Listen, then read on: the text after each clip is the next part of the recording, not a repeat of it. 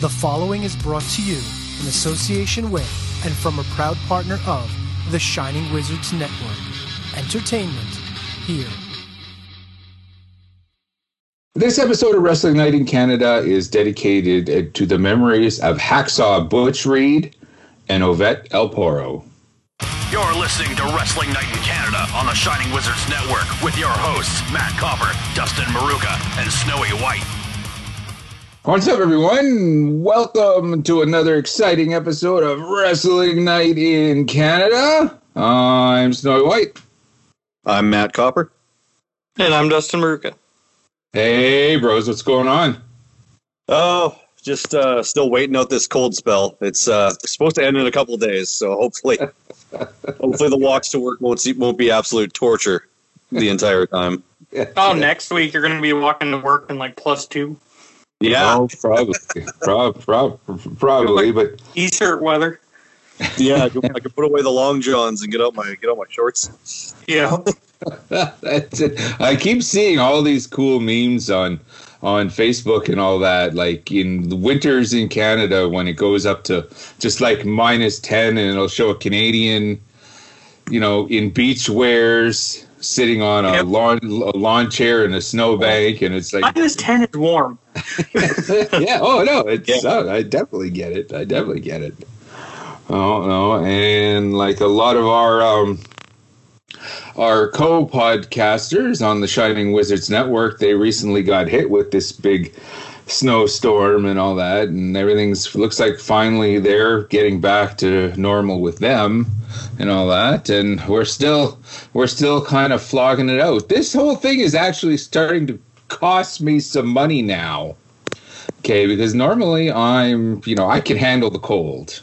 All right. I've gone through, almost 50 winters here, in this cold province and all that. So I can handle it. All right. But when it starts getting, like -50 for too long and all that, I got to start taking a cab to work. A cab to and from, because I'm not that far, but I'm far enough. Like I end up losing like an hour's pay just getting to and from work, and like yeah, yeah.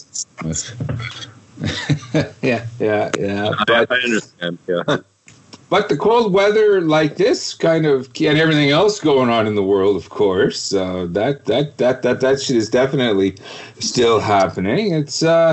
It gives us the opportunity, even though like we're inside all suffering from cabin fever, it gives us a chance to watch some wrestling, everything that's kind of going on in the world. Before we jump into everything, we want to give a shout out, give our condolences to the friends and family of Hacksaw Butch Reed. Recently passed away, and that was that was like right out of the blue.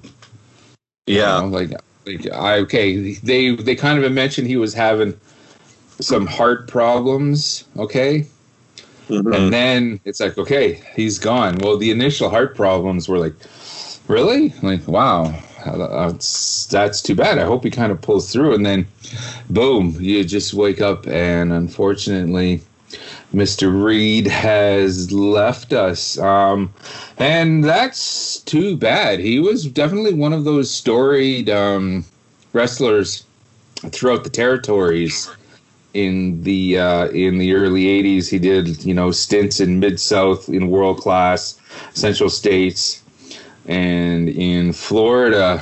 Probably his best run in the territories would probably the Mid-South territory, right before jumping to the WWF the second time when he was the North American champion. Soon after that, Mid-South would shortly turn into the Universal Wrestling Federation and go national and all that. So yeah, he kind of lost out in that department. Had a pretty decent run, I guess, okay, as the Natural Butch Reed. And I guess the idea behind that was he had, being an African American gentleman, obviously he's not going to have naturally blonde hair. Well, Yeah. So they dyed his hair and ironically called him the Natural. Which I imagine there's been so many naturals over the years. Mhm. Like Don Dustin- Callis and Yeah. Dustin Rhodes. Dustin Rhodes and all that. Well, he is definitely one of the natural, And it's just like I remember it and I saw it. It's like, yeah, okay, that's cute, but it's just another way. Like Vince is just bringing these guys in from the territories and not utilizing them as best they could. They let him if they would have let Butch Reed just do what he did in Mid-South and give him a higher platform, he could have been Stone Cold in like 1987. Oh, yeah.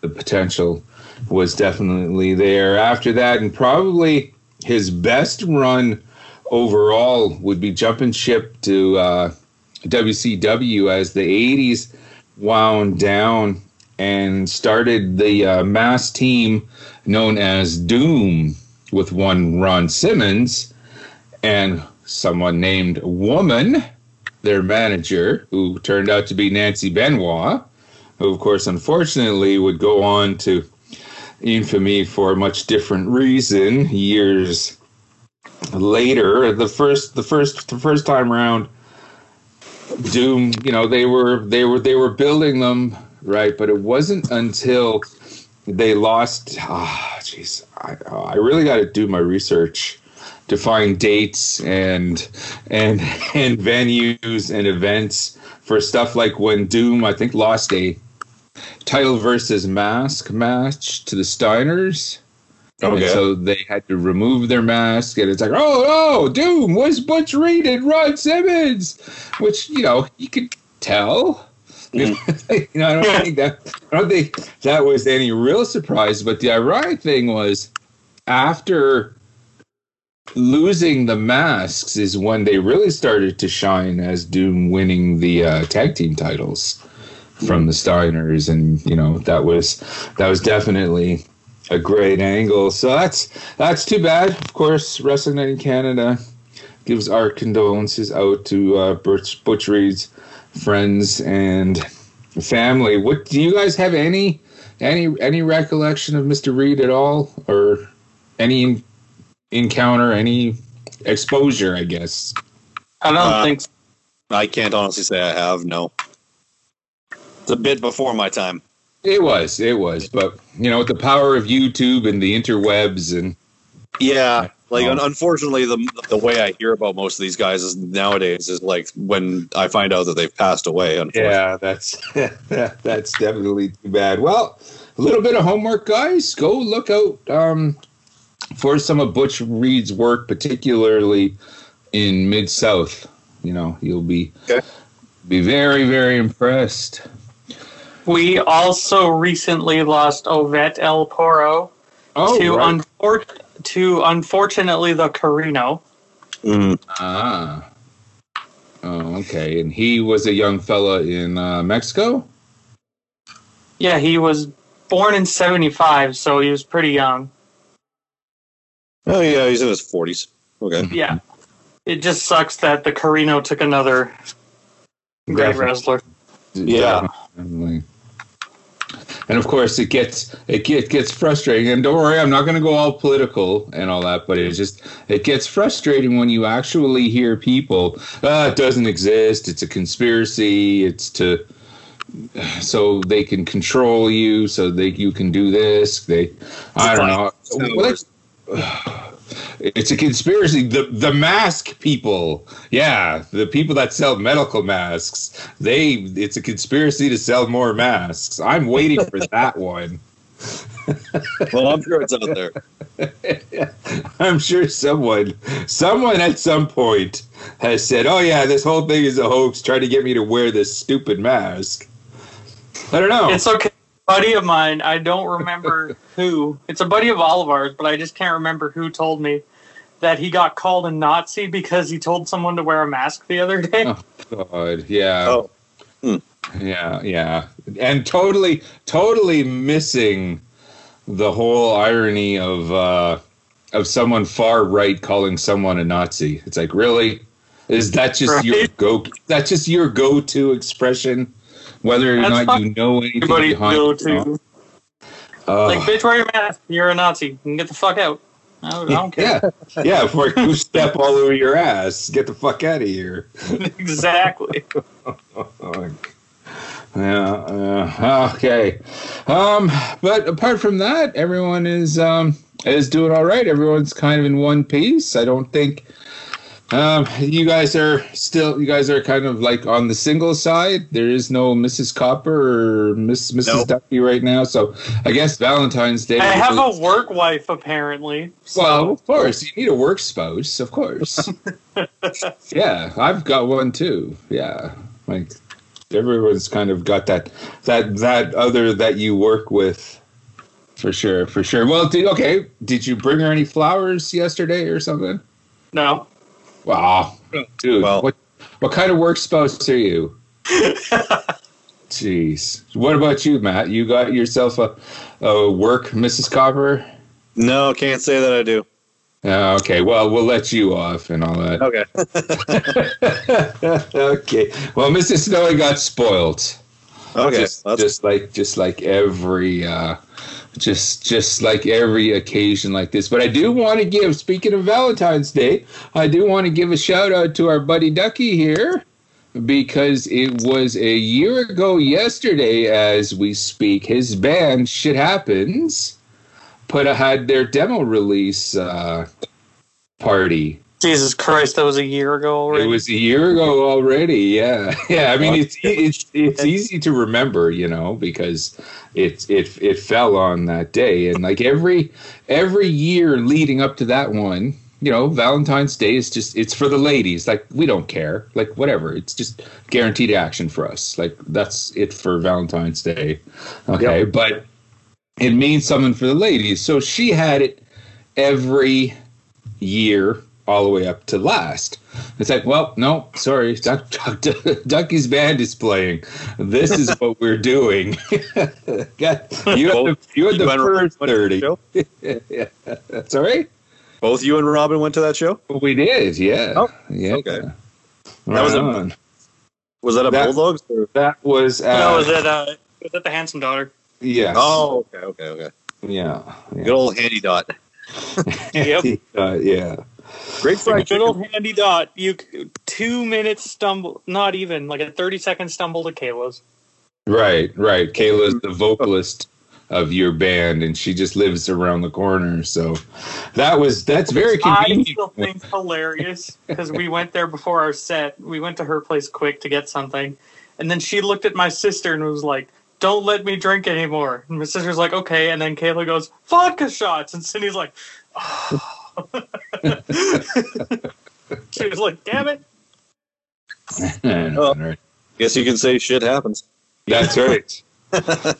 That's right. And before we get on with the grunt here for everything that we're talking about, we're going to get into some elimination chambers. We got to get into our predictions, and I think we got, in light of everything that's going on in the... Oh my God, they just did the stupidest thing on Raw. Fuck. Don't say anything. Stop reading your news feed, okay? We're podcasting. That's it. No, you'll rant. It'll be really funny. And I said it's not important. It's just okay, what's up? Bad Bunny is the 24/7 champion as we speak. Oh, okay, good. I'm glad you said that, because that's perfect segue, dude. Because the whole reason for tonight's Turnbuckle Talk is everything that's going on, like with Bad Bunny here. Bugs Bunny. And that's what we're calling him from now on. Fuck. Okay. Bugs Bunny. So between him and them dropping the ball with the Shaq over on the other channel, it would be a good time to maybe go over all of the good and not so good celebrity appearances over the years in the wonderful world of wrestling. But before we do that, Da da da da. Yes. we had Vengeance Day. Yep. Okay, please tell me when you guys have the results up. I have them. Up for it. Okay, good. Because as you know, if you're tuning in for the first time, hello, welcome.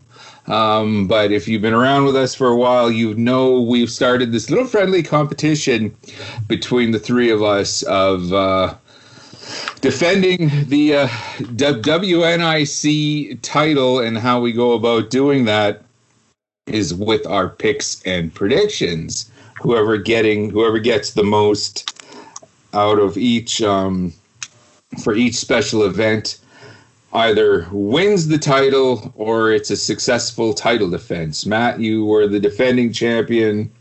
Yeah. And I don't know how I did it. The wrestling gods definitely shine down on me because I don't even really follow. Like I don't really know much about NXT, I hate to say. Out of all the brands, it's definitely the most interesting, the one I enjoy the most, but I don't really have access to it. No, it's hard to watch it up here because like we can't watch it live. No Canadian network shows it live, and Sportsnet only shows an hour of it before SmackDown on Fridays and Saturday afternoons. So come on, Triple H, get your shit together. Yeah, what the hell? Don't you know where Canada is? Yeah. Come on. Yeah. But somehow I managed to pull a bunny out of the hat. Your own surprise roll-up, if you will. Yes, I was very surprised. Yeah. And what was the final tally? The final tally was Snowy 2, and then me and Ducky, it was you got 3, Ducky had 2, and I was in the tail end with 1. Oh, okay, because there was only 5 matches. Yes, so it was kind of slim pickings. So the less chance for or margin of error, I suppose. But right. But for something like that, when it's a smaller number, like every match counts. You know what I mean? Like it's not going to be like WrestleMania where there's going to be 900 matches, and well, if you lose, the first couple, you can always make up for it a little later on. You miss out on the first 3, you're done. Yeah, you're fucked. You're pretty much mathematically eliminated. That's why we're definitely going to do WrestleMania weekend, probably instead of the collective weekend, because that's 3 days of shows, and it's like, oh god. Oh god. Oh really? Yeah, because the Indies and GCW are doing their collective weekend, and it's the Thursday, the Friday, and the Saturday. Oh, okay. Okay, but I imagine like this. So on the Saturday, I'll have ICW going on my phone and we're watching WrestleMania. Hey, that's the way to go. Right? Yeah, for sure. And hopefully by then we can all get together for WrestleMania. Hopefully. That would be nice. That's gonna be a 2-night WrestleMania this year, right? Yeah. Okay. Yeah. Okay. Well, maybe that's not so bad. So it would be like 2 4-hour nights as opposed to 1 12-hour day. Yeah. Yeah. Last year was 2 3-hour nights, but I think they kept them short because it's hard to watch wrestling when there's 0 crowd reaction. So yeah, they kept them down to 3 hours, and then including the 2 cinematic matches. Right. Yeah, right. It seems like with the introduction of the Thunderdome now and the canned crowd noises, it's a bit easier to watch. So the pay-per-views are extending back to like 4 hours now instead of 2. Aside from this one tonight, or last night, because the Vengeance Day was only like 2.5 hours, I think. Yeah. Well, that's not bad. 2.5 3 hours, like that's. But it's quality over quantity, Definitely, that's key. That's key because like of all the brands, like NXT is the one that. And I don't think it's just the old timers like me that appreciate NXT over some of the dreck that we're seeing over on the other brands. I think because only wrestling fans are watching wrestling right now, I'm thinking like there's a lot of younger people that are enjoying NXT the most. They might not be getting as higher ratings as Raw, but No. I think if NXT keeps going the way it is, and if Raw and SmackDown keep going the way they are, they will be neck and neck. Mm-hmm. Like within a year, it's definitely going to be interesting. And I definitely, I wish them all the best. For sure.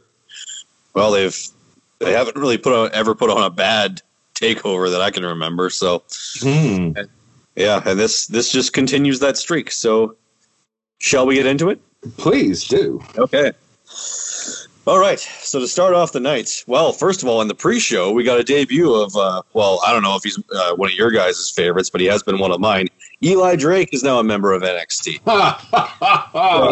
Okay. I understand bringing him in. He's great on the mic. He's a hell of a talent and all that, but I'm sorry.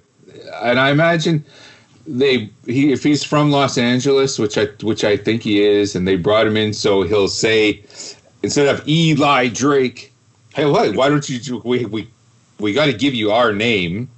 Yeah. So here, why don't we go with LA? You're from LA. Okay, how about LA Knight? Say it. Okay, this is LA Knight. Perfect. Get out there. Yeah. Yeah, it needs to be 3 syllables. That's kind of his whole shtick. Right. Apparently, he's been in NXT before, though. I never knew that. Yeah, he had a different name. I don't remember what it was, but it wasn't Eli Drake, and he didn't. I don't know. He didn't get over as well because, like, I learned who he was through Impact. That whole Fact of Life thing that he used to do on Impact. Mm-hmm, but now he's also in NXT with a former Impact tag partner, Oh yeah. Robbie E. Oh yeah. Right. I forgot about that. Robbie E is now Robert Stone. Okay. Is that his NXT name now? Yeah, he's like he was supposed to be like a parody of Tony Khan. So, God. And he always gets run over by Shotzi Blackheart's tank. Yeah. Okay. Yeah. Fair enough. So are you guys excited for LA Knight? I'm excited for the man himself to be in the brand because if there's one thing that NXT kind of lacks, it's good talkers, good guys that are really good on the stick. Right. And Eli Drake is one of the best in the business today. Definitely. I'd say. Definitely. Yeah. His work in even in NWA last year. It's fantastic. Yeah. Like that one promo that he cut, I don't know if he was actually drunk or if that was just kayfabe, but that you know the one I'm talking about, the Christmas one. Yeah, the Christmas one. Yeah, he got like really drunk and just did that. Yeah. And I think that was the birth, or I don't know if that was the birth of "Let Me Talk to You," but it definitely got over in the NWA at that point. But it seems like he's going to be continuing the "Let me talk to you" thing, and like his whole general attitude and how he carries himself is exactly the same. He just has a different moniker that WWE can market for their own gain and own, of course. Yeah. Okay. Yeah. I'm looking forward to catching it whenever I can. Obviously, because you're right, he is an amazing talent. I just the name, it hasn't really sunk in yet. It's not really processed yet. It's just no. Okay. No, the name's kind of shit. It's gonna take some getting used to. So the first match coming in on the card proper was the finals for the first ever Women's Dusty Rhodes Tag Team Classic, which was Raquel Gonzalez and Dakota Kai facing Ember Moon and Shotzi Blackheart. So we all picked Ember Moon and Shotzi.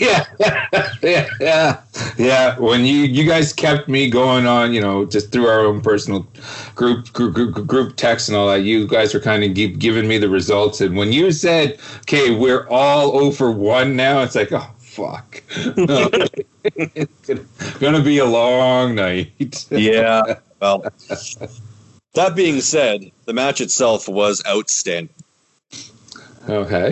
Yeah, Raquel Gonzalez was dominant for the whole time she was in this match. The only time Shotzi and Ember could really get some offense in is when Dakota Kai was the legal woman in the ring. At one point, Ember put Dakota Kai in a leg lock for what felt like forever, and no matter what, she couldn't get the tag to Gonzalez. Eventually, she did, of course, after she managed to break out of the leg lock. Dakota Kai gets the tag to Gonzalez. Gonzalez runs wild from here. Match breaks down with Shotzi getting powerbombed into the barricade from Gonzalez. That looked like it fucking hurt. Yeah, it did, but that's like not even the worst bump that Shotzi would take in this match. No, she just took the Cena ass bump, basically. Yeah, but anyway, the match. Let's see. Ember Moon was taking on both by herself for a while. Manages to hit her finishing move, the Eclipse, on Gonzalez, but the referee doesn't make the count because he's distracted by Dakota Kai entering the ring. First time I've ever seen a referee just like not count, being like, "Oh, there's someone coming in. Better stop." I gotta stop. During the count, yeah, that's it. No, he didn't even start the count. That was the thing. Yeah, it didn't make any sense to me. But again, whatever. I'll let it slide because the in-ring action was just that damn good.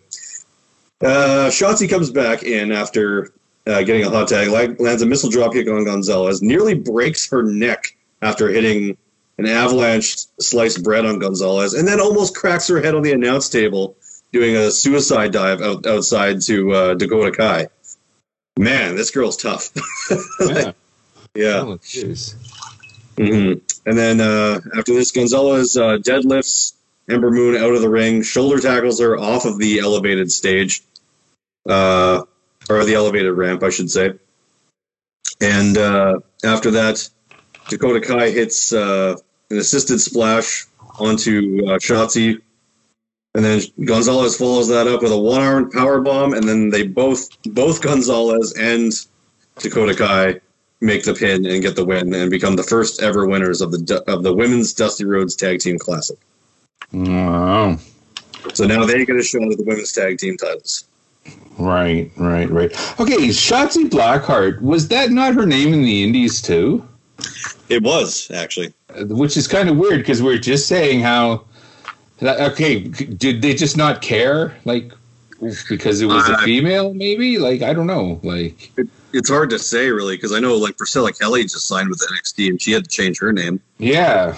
So, I don't know. I think it's like it's a toss-up, really. It depends on how popular that name is in the Indies. I guess Shotzi was also in Evolve, which was like in a partnership with WWE. Oh, okay. So yeah, that could have been a reason why as well. That makes sense. Yeah, but like at the end of the day, I'm not sure because like you look at a guy like AJ Styles, he got to keep his name too. Mm-hmm. Yeah. But yeah, more often than not, it's WWE needs to make it their own thing. Mm-hmm. Like a quasi-legal version of it. Like instead of the Bullet Club, we had the Club. The Club. Yeah, there's like zero effort put into that. Yeah. Sounds like an after-school treehouse gang. That's right. That's right. The no girls allowed sign and the letter, the R spelled backwards. Yeah. Stuff like that. Yeah. Okay, yeah, I wish I had seen that match, and hopefully, through the magic of the interwebs, I'll be able to see, at least some major highlights from all of these matches. Yeah, it was probably one of the best women's tag team matches I've seen in WWE, to be honest with you. Right on. Yeah, it was pretty damn good. Anyway, so yeah, at this point, yeah, we're all tied with 0 apiece. Next up was the North American Championship match, pitting Johnny Gargano against Kushida. This match of the night, holy shit! Yeah, it was pretty damn good. It was a contender for match of the night for sure. It started off with the way we're headed out to the ring, and we see Austin Theory gets abducted by Dexter Lumis. And nobody knows where he went. They never followed up on this later in the show, but I'm assuming they will on NXT this Wednesday. But the Gargano turns around and like they don't see Austin there, so he tells Indy Hartwell and Candice LeRae to go look for him. So he comes out to the ring by himself. I think the commentators made a point that this was the first time he had defended the North American title in this reign without the other members of the Way being at ringside. So that was kind of an interesting little tidbit or a little obstacle for Johnny to overcome. Anyway, this match, Technical Wrestling, was the name of the game throughout. Okay. Yeah. Kushida hits a chicken wing suplex on Gargano, who was actually wearing Wolverine-inspired gear again this time, which I really liked. The blue and the yellow. He hits that to him on the outside of the ring after the match had started with a ton of mat wrestling. Kushida connected with his signature moves and then stomped on Gargano's head while wrenching his arms backwards. Kushida caught Gargano in the middle rope for a double underhook roll through suplex with a bridge for a near fall. Then he countered with the one final beat with a clothesline and drove Gargano's arm into the post. Gargano countered off the ropes with a twisting suplex and springboard tornado DDT for the near fall. Gargano and Kushida then traded submissions and pinning combinations before Kushida was lawn darted into the Yeah. Kushida then hit another chicken wing suplex into the corner. And then an avalanche Spanish fly and turned that into an armbar. This looked absolutely insane when they did it. It was like off the top rope, Spanish fly into an armbar, and oh god. And Gargano was clenching his fist, but Kushida broke it, nearly forcing Gargano to tap out 3 times before Gargano finally was able to reach the ropes with his feet. Kushida got a running start they got a running start at the top of the stage to boot Gargano in the arm after Gargano tried to leave. And back in the ring, he locks in the hoverboard lock, which is his signature armbar submission. Gargano then broke it by forcing Kushida's neck under the top rope. And so, it looked kind of awkward, but I guess, the whole thing was like Kushida, like from the camera angle, but Kushida's neck, I guess, like snapped off one of the ropes and stunned him temporarily. So Gargano followed that with his finishing move, the one final beat onto the ramp, and then another one back inside for the clean win and title retention. This match was outstanding. Right on. Yeah, like what Dustin said, it's definitely a contender for match of the night. Definitely, it's like I'm happy that Gargano was able to retain clean, even though he is the chicken shit heel. Mm-hmm. But still, it's in some cases you just like to see 2 wrestlers doing their best wrestling, and one comes out on top without having to use. Well, I guess he did give him a move out onto the floor, but that's technically not illegal. So, there was no outside interference, no weapons, no nothing. Just it was two guys just trying to one up each other, and I gotta say, Kushida did not look weak in defeat. No, that's good. That's good. Yep. And if you see, this is what happens when you don't overbook something. Mm-hmm. What do you know? You come up with a good match. Who'd have thunk? Yeah. If this was on a main roster pay-per-view, guarantee you there would have been a distraction and a surprise roll-up. And someone would have come down. Someone's Bugs Bunny would have made his appearance, and fuck. Okay. Yep. Can I change the subject for just a second? Sure. Okay. I'm on Amazon Prime right now. There is so much wrestling stuff. Oh, okay. Really? Such as? Yeah. Stuff I've actually never heard of. Like, well, this is in 2014, but like the Ashes of Chikara, Resurrection of Jake the Snake Roberts, Best of the 1970s Big Time Wrestling Detroit Volume 1. Oh. That sounds like something good, Snowy. Yeah, that's 350 days. Apparently it peels back the curtain on the severe toll wrestlers endure on the road 350 days a year. That'd be cool. Underground wrestling, the world's most forbidden secret. So stuff I'd probably like. Extreme Wrestling Legends, The Violent Sabu. So Okay. I'm gonna. Amazon. But it has our local CWE documentary. Okay, right on. So I'm gonna be busy. Right on. Right. Okay, anyway.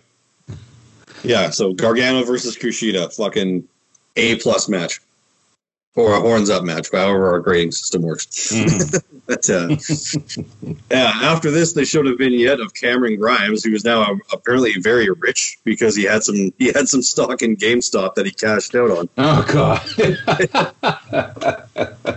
So now, yeah, he's stinking rich. He's rolling around in piles of money. There's like a rap version of his theme song playing in the background. And yeah, speaking of Bugs Bunny, all I could think of when I was watching this was, I'm Elmer J. Fudd. I own a mansion and a yacht.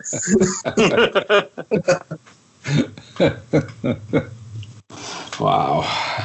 Yep. Cameron Grimes is the $1 Million Man now. Okay. Yeah, Cameron Grimes.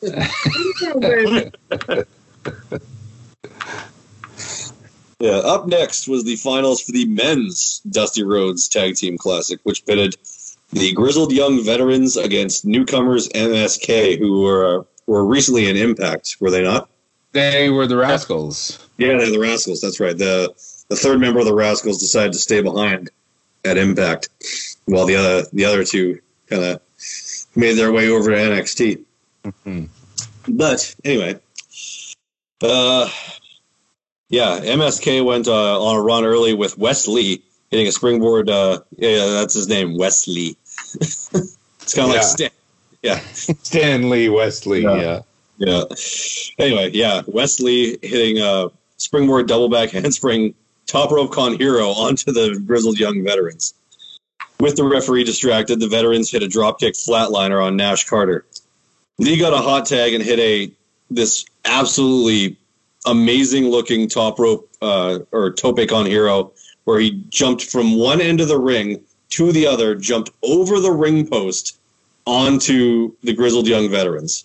This, I'm surprised nobody got hurt during this. This was absolutely incredible to see. It almost defied the laws of physics. If you can find it, watch it. That's what I gotta say. Yeah, then he followed that move up with a double backflip heel kick. Carter then at some point just gets super pissed off and brawls with Zach Gibson in the ring, which is like a side you don't really see of MSK. They're usually doing the flippy shit, as Jimmy would say. Right. And so he brawls with Zach Gibson for a while before hitting a springboard cutter.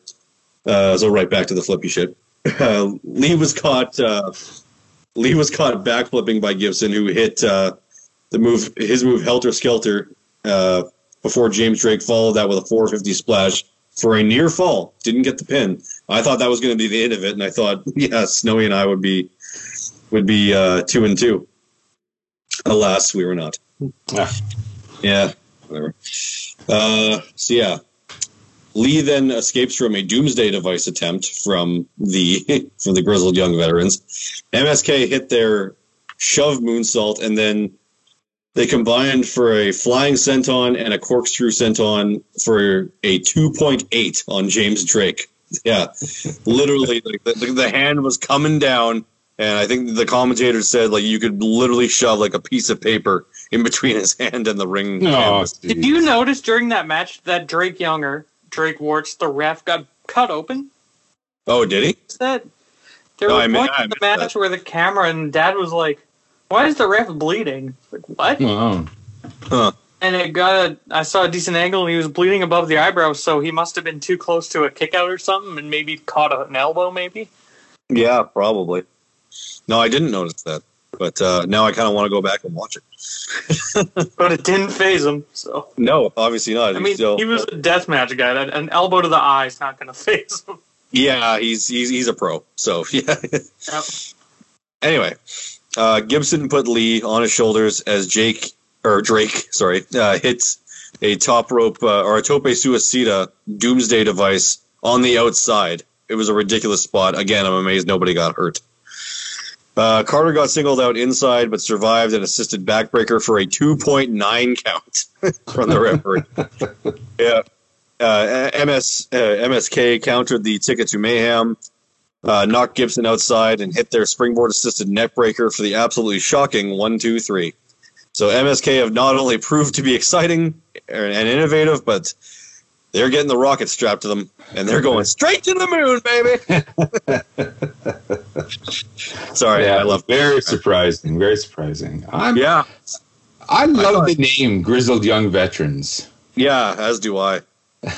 And Zach Gibson, when these guys were in NXT UK, they were just hated so much. Like the UK crowds are known for their innovative chants. They're not as straightforward as they are over here.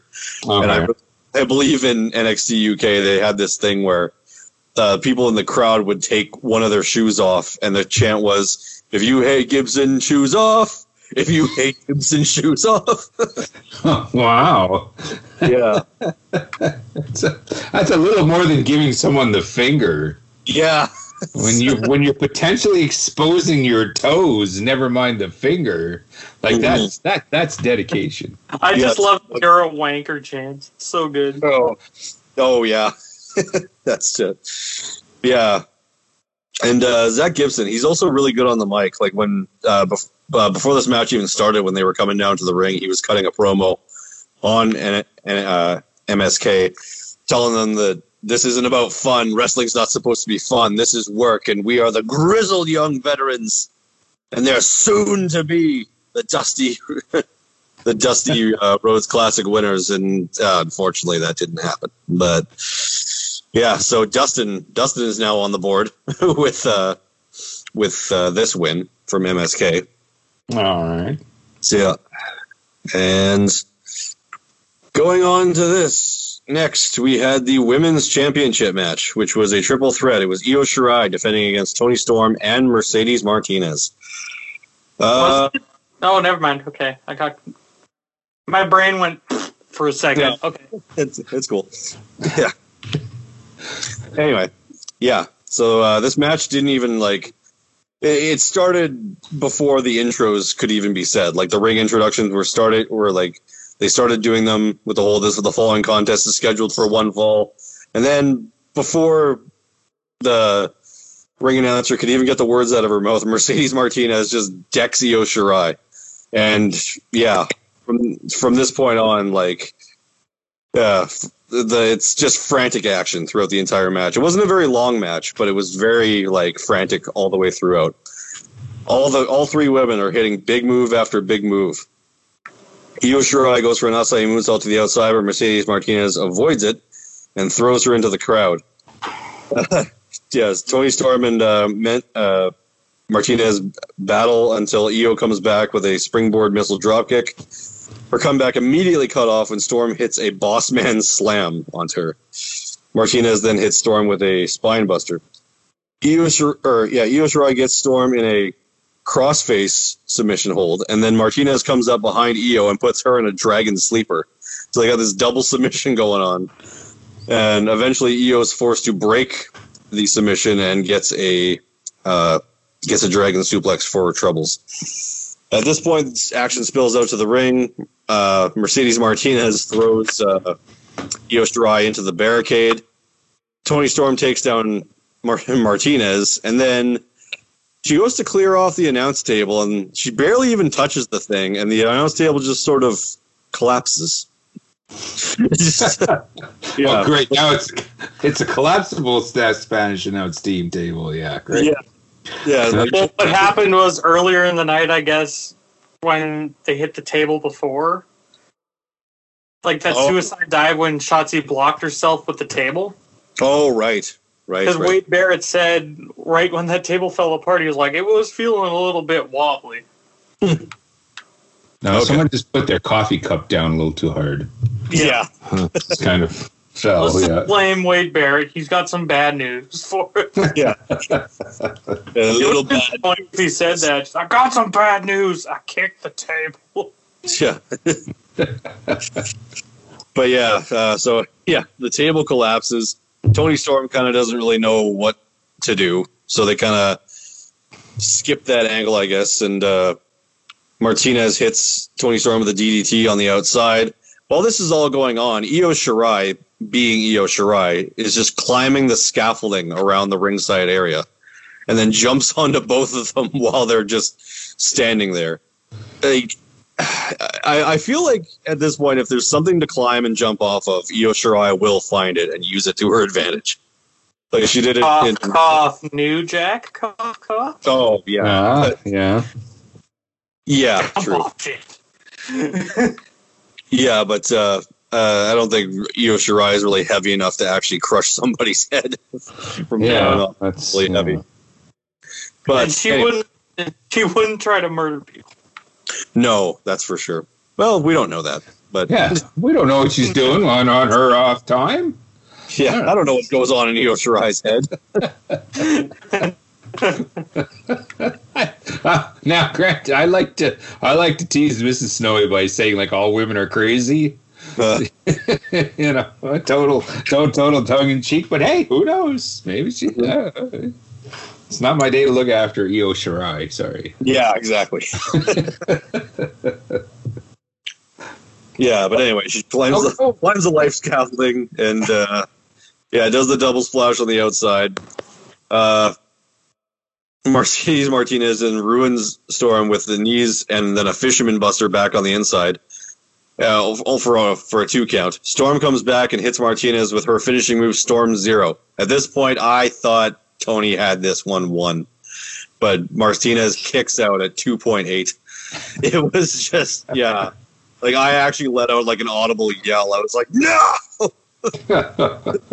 Because, this would have added another one to my win column, but unfortunately that didn't happen. Anyway, Storm followed that up with a flying headbutt. Shirai comes back in out of nowhere and hits her moonsault finisher onto both women at the same time, pins and wins and retains. So that's another point for you, Snowy.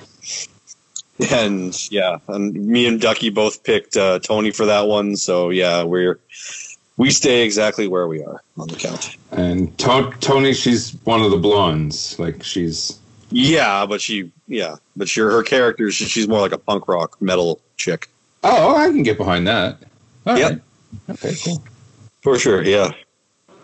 But overall, this match, like I said, not very long, but the action did not let up for 1 second. It's almost like they were told, hey, we got to cut the show a little bit short, so your match is being cut down to 10 minutes. So just go out there and make it something worth talking about. And, so this match was, again, another winner for the night. It's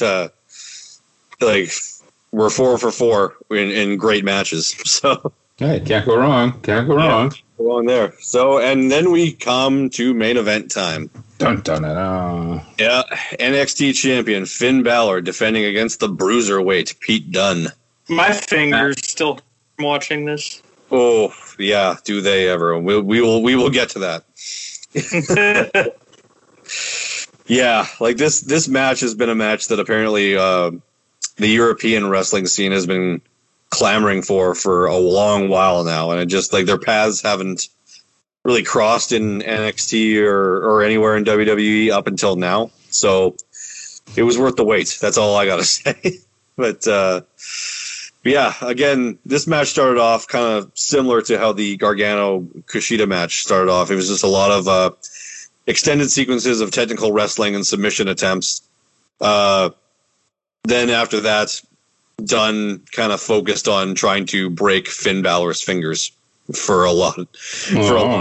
Yeah, that was kind of his main offense in this whole match, was like the subtleties behind some of his moves were also very like, it made everything much more brutal, because like anybody, you always see like a wrestler whenever he targets a specific body part, like you see the guys go, you see guys go for the knee, like going for the knee, very very common, or going for a shoulder or an elbow or an ankle or whatever. But for someone to go after the fingers, not only is that unique, but it's also like, if you think about it from a psychological standpoint, super effective, because if you take away a guy's fingers, you can't make a fist, so you take away his ability to do strikes, and he can't lock his hands together, which takes away his ability to do a lot of submission holds. Mm-hmm. So yeah, that was one of my favorite things about this match, was like Pete Dunne constantly going for the fingers, trying to break Finn Balor's fingers, and I was just like, the entire time, like every time he would do it too, like they were so perfectly timed that you just wince just seeing this. Obviously, he didn't really break his fingers, but Right. yeah, you'd hear a few pretty loud pops if that happened. But If anything, a small dislocation, you know? yeah, just a little dislocation. But anyway, after the Get the ice pack and snap it back in. You're good. yeah, for sure, a little swelling, Yeah. Yeah, Dunn then focuses on snapping Balor's fingers. Balor comes back, works on Dunn's knee. Again, Dunn sold on with a twisting front slam. Dunn snapped Balor's fingers to break the STF and sold the knee frequently by failing with offensive moves. Dunn got a near fall with a sit-down powerbomb and stomped on Balor's fingers. Balor hits a backstabber, sling blade, and a missile dropkick, but Dunn countered the coup de grace with a triangle hold, which actually, caught him on his way down into a triangle hold. Balor reached out to the ropes, but he was knocked out cold, and the referee didn't call for the knockout. Dunn broke Balor's fingers to escape an abdominal stretch on the ground, and he hit the bitter end on Finn Balor, only for Balor to kick out at the very last second. I actually thought that Pete Dunne was going to win at that point. That was another moment where I actually just like audibly yelled at my television because I like, unlike you two, Dunne was my pick for this one. Mm-hmm. And yeah, so convinced that was going to be it. Hits his finishing move after like just slaughtering the guy's fingers. But anyway, Balor kicks out of the bitter end. Dunne again stomps on Balor's fingers, but Balor countered a powerbomb into a DDT and countered a bitter end into an inverted DDT. Balor stomped on Dunn's back, ripped out his mouthpiece, and then hit a basement missile dropkick into his face, followed by a coup de grace and the 1916 DDT for the clean win. Balor continues his incredible championship run with a technical wrestling masterpiece. So, yeah. Right on. Yeah, and that's not the end of the show, though. Oh, okay. Because after the main event, Oney Lorcan and Danny Burch came out. Pete Dunne's cohorts, for those of you who are not familiar. Right. They came out and started attacking Balor from behind. Undisputed Era then come out for the save, eventually. After they chase off Dunne, Lorcan, and Burch, Kyle O'Reilly is telling Balor that he can trust them and is offering his hand. They all stood next to each other, with it looking like Balor might join the Undisputed Era. Just as he was about to, Adam Cole super kicks Finn Balor right in the face, and when him and O'Reilly immediately start to argue, and Cole hits O'Reilly with a super kick. Roderick Strong is left looking unsure as Adam Cole leaves the ringside area, and we fade to black. So the whole idea, I guess, is Cole is looking for the title shot against Balor. Yeah, I guess it didn't seem like Adam Cole had been a babyface for that long. I guess collectively the Undisputed Era all turned face because right. Yeah, they were all cheered anyway. Everybody loved him. But yeah, I guess this move actually really there's not much in wrestling that really surprises me or a lot of people anymore, but that super kick out of nowhere, I was just I literally went holy shit. Yeah, because I did not see it coming. I thought we were going to see Finn Balor. I thought we were going to see a unity between Finn Balor and Adam Cole, because they're both former Bullet Club dudes, and since hot thing in wrestling nowadays with the all former Bullet Club guys getting back together. I thought WWE was going to get on a little bit of that action. Not. They didn't. Okay. Oh. You got swerved, bro. I got swerved. Fair enough. Okay, you can't see what I'm doing right now, but I'm pointing to the WrestleMania sign. Oh, yeah? Yeah, I'm pointing to the WrestleMania side because, once again, your cool Uncle Snowy is the WNIC champion, and I'm going to Mania, baby. Oh, yeah? Well, we still got to get through AEW Revolution and Elimination Chamber and Fastlane, so who knows? And whatever the fuck else we watch before WrestleMania. No problem. This is just step one on my stairway to WrestleMania. That's all this is. Everyone else, like, I'm going to be in the fast lane, baby, I'm just going to cruise every event, no problem. Perfect record all the way to Mania. Well, we'll see about that.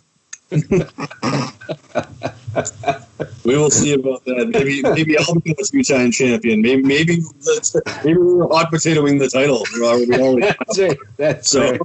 That's exactly what's going to happen because there's no way that I guess the next one is the Elimination Chamber. Yeah, a week from yesterday. Yeah. Okay. See, there's no way that I'm doing 2 WWF events in a row. Right. Well, but we'll see because. Okay, before we get into that, though, what do you guys say about Vengeance Day? Horns up, horns down, horns in the middle? Horns way the fuck up. Mm-hmm. Yeah, you know what? I haven't even seen it. I'm going to search for some YouTube clips and all that, but I have a feeling I'm going to say horns up as well, just from all of this. Mm-hmm. Like it seems to be like an ongoing trend that every time they do a takeover in the last few takeovers, like you look at the card and you're like, okay, that seems cool, but it doesn't really seem all that great. And then like after it's all said and done, it's like, well, that was pretty fucking amazing. Right on. And once the world opens up a bit, we're going to be piling into your place, Matt. And yeah, with my newly renovated, I got my new surround sound set up, and it's right on. Watching wrestling on that's cool because with the surround sound speakers, you hear more crowd noises coming out of them. So. Right on. I can't wait.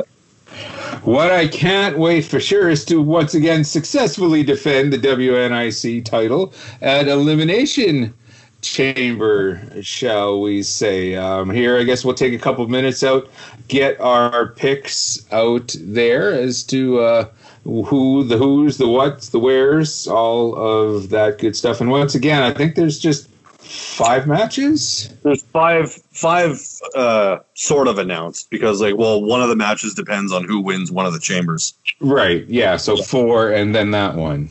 Yeah. And all that. So where do you want to go first for which match to make our picks for Elimination Chamber? Let's start off with the WWE Championship one. Okay. Yeah, the WWE Championship Elimination Chamber. So Drew McIntyre, I almost said Galloway. Jeez. He's actually defending the title against these 5 other guys. These 5 former champions, yes. Oh, yeah, look at that. They all, yeah, okay. Yeah. I just noticed that now. It's like, yeah, they've all held it. Mm-hmm. So who have you got? It's Drew McIntyre defending against Randy Orton, AJ Styles, Jeff Hardy, The Miz, and Sheamus. So who you got? Going with the logical choice being Drew McIntyre. Yeah, I'm gonna go with Drew as well because I think this is gonna possibly lead into a match with him and Sheamus for WrestleMania, hopefully. Mm-hmm. Well, I don't know who his opponent's going to be, but he's definitely going to be defending at Mania. Yeah, for sure. I don't think they'd have him drop it in the chamber unless they go with that original plan of Orton versus Edge at Mania. But it definitely seems like they're going with Edge versus Roman. Okay, yeah. Yeah, so I'm going to go with Drew McIntyre for this one. Okay, I think we're all in agreement with that one. And I guess the second will be okay. The second is it okay? Is that's the Raw Chamber match? The second one will be the SmackDown. The winner of this faces Roman later on the night for the title. Yeah, for the Universal title. Or like a minute after. Well, yeah, if they want to do it, if you kind of want to do it that way, if they want the heels to retain the heat and cheat and all that, perhaps in a way, or. Oh yeah, whoever wins, Roman's going to come out after and be like, the head of the table says this match starts now. Starts now, yeah. Oh, which I can totally see that. So we're looking at, is it still King Corbin? Yeah, it is. He's still doing the King gimmick. Oh, okay. So we got King Corbin, Ken Owens. Did I say Ken Owens? Yeah. Yes, you did. Okay. And he's our champion? Wow. yeah. So we got Corbin, Owens, Cesaro, Daniel Bryan, Sami Zayn, and Jey Uso. Yeah. And the winner of this is going to face Roman, and I'm really beginning to think he's going to pull we're going to do it now, and I'm taking Daniel Bryan in this because they want to. They're not going to change the title. Well, there goes my other prediction right now, but they're going to. They want a strong match against Reigns with this, so I'm looking for Daniel Bryan to win. Yeah, I think I'm also going to go with Daniel Bryan because, like, originally I was thinking Kevin Owens, but Kevin Owens has had a lot of shots at the Universal title and he's lost all of them. And if he loses another one, that's just going to make him look even worse. Like, right. So, yeah, I think maybe take Owens out of the title picture for the time being, and give Daniel Bryan the win at Elimination Chamber. And what about you, dude? Well, since Cesaro has beaten Daniel Bryan clean like 3 times recently on SmackDown, I'm going Cesaro. Okay. Oh, okay. All right. Fair enough. I think this might lead to a little mini feud between Cesaro and Roman Reigns. I could see them pulling like the Edge Cena Chamber ending, where he can come out and be like, "Oh, my match starts now," blah blah blah, and then he hits him with a spear 1-2. Cesaro kicks out, and then he goes, "Why are you kicking out for me?" Blah blah blah, and then he runs and Cesaro throws him up and like uppercut him, but then Roman kicks out, and then one more spear 1-2. That'd be cool. Yeah, it would be cool if like Cesaro almost wins the Universal title, but then like Jey Uso would come in and like with a distraction, and then Roman gets the win, and then they get a match at Fastlane. Okay, I can see it. I can see that. So are the 3 of us all looking at Reigns to successfully defend against whoever? Unfortunately, yes. Yeah, whoever it is, he's gonna retain. Makes sense. The ladies' championship match. Yeah, the Raw versus Lacey Evans. Yeah. Yeah, this. We have an issue about that. Uh-oh. Dun, dun. What's up? Fuck it. Raw spoiler. In real life, she's pregnant. Which one? Lacey. Oh. She just brought that up on Raw, but it's been shown like in real life now she's pregnant with her husband, but now she's saying it's Ric Flair's for the story. Fuck. Jesus Christ. But her and her husband are expecting again, so good for her. Okay, congratulations, Mr. and Mrs. Lacey Evans. But how is this affecting? Okay, so what do you want to do with this match? We just going to scrap it, or have they announced a replacement yet? Yeah. Or? Nope. No. Okay. Well, I was going to say Lacey Evans, and then because she would win the title with help from Ric Flair, and then that would just piss off Charlotte. Then I was going to think that there would be a triple threat match at Fastlane for the women's title, which would be Asuka getting a rematch, and then Lacey defending, and Charlotte would also be in there. And then Charlotte would get the pin on Lacey, and then after that, Rhea Ripley would make her Raw debut, and then it'd be Rhea Ripley versus Charlotte for the women's title at WrestleMania. It sounds like the WWF, yeah. Yeah, like it's a little bit of long-term booking in my head, and then, but then this way, Rhea Ripley would get her win back at WrestleMania. As WrestleMania, yeah. I think regardless of who or what, whoever she faces, she's going over this year. Yeah, for sure. But it would be more poetic to take the Raw Women's Championship from Charlotte this year. Since Charlotte took the NXT Women's title from her last year. Right. So, yeah. So, I don't really know what to do with the prediction for this match since it's kind of up in the air. But that was kind of that's what I was going to say.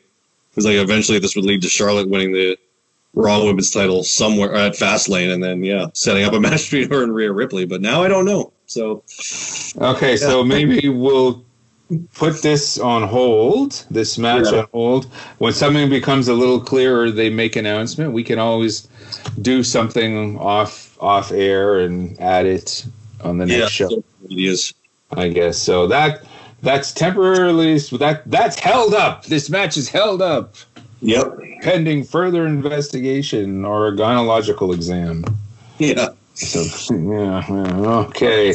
We got the U.S. title match? The U.S. title match. I guess Bobby Lashley's defending against Keith Lee, and, well, I guess it's just plain old Riddle now.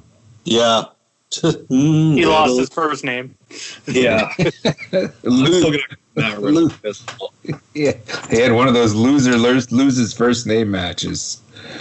Oh, not even. It was more like guy shows up on TV the next week. with no first name, and nobody calls attention to it. Yeah, just not.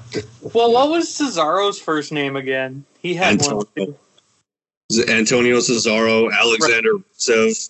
There's been a lot. Oh, yeah, and then after a while, they just say, you know what, our fans are stupid, so here, let's just make it easy for them, and we'll just work with the last names. Andrade Cien Almas.